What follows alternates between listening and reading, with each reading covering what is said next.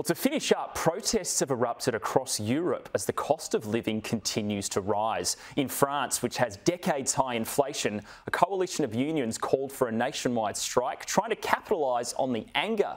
The protest follows weeks-long industrial action at French oil refineries as workers demand higher wages. A third of France's nuclear reactors have also been affected, which is delaying the crucial pre-winter maintenance. Regional train traffic was also cut by about half, and there were some disruptions to schools. In Italy, protesters targeted skyrocketing gas and electricity prices. They were carrying signs saying, "We won't pay." Higher energy prices are fuelled by the war in Ukraine as the EU seeks to wean itself off Russian gas that used to supply 40% of the continent. Italy has found alternative sources and has built up gas stocks ahead of winter. In Spain, pensioners took to the streets demanding higher pensions and better salaries in the face of higher inflation. Spanish consumer prices rose 8.9% year on year in September.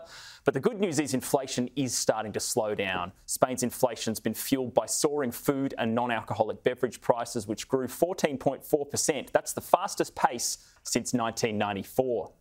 In Hungary, thousands of students have rallied behind their teachers as they strike for higher wages. Teachers are also demanding a solution to a deepening shortage of teachers. Some striking teachers have been fired for participating in the protest, while others receive warning letters from the Education Office. And you can see here, those letters are currently being burned.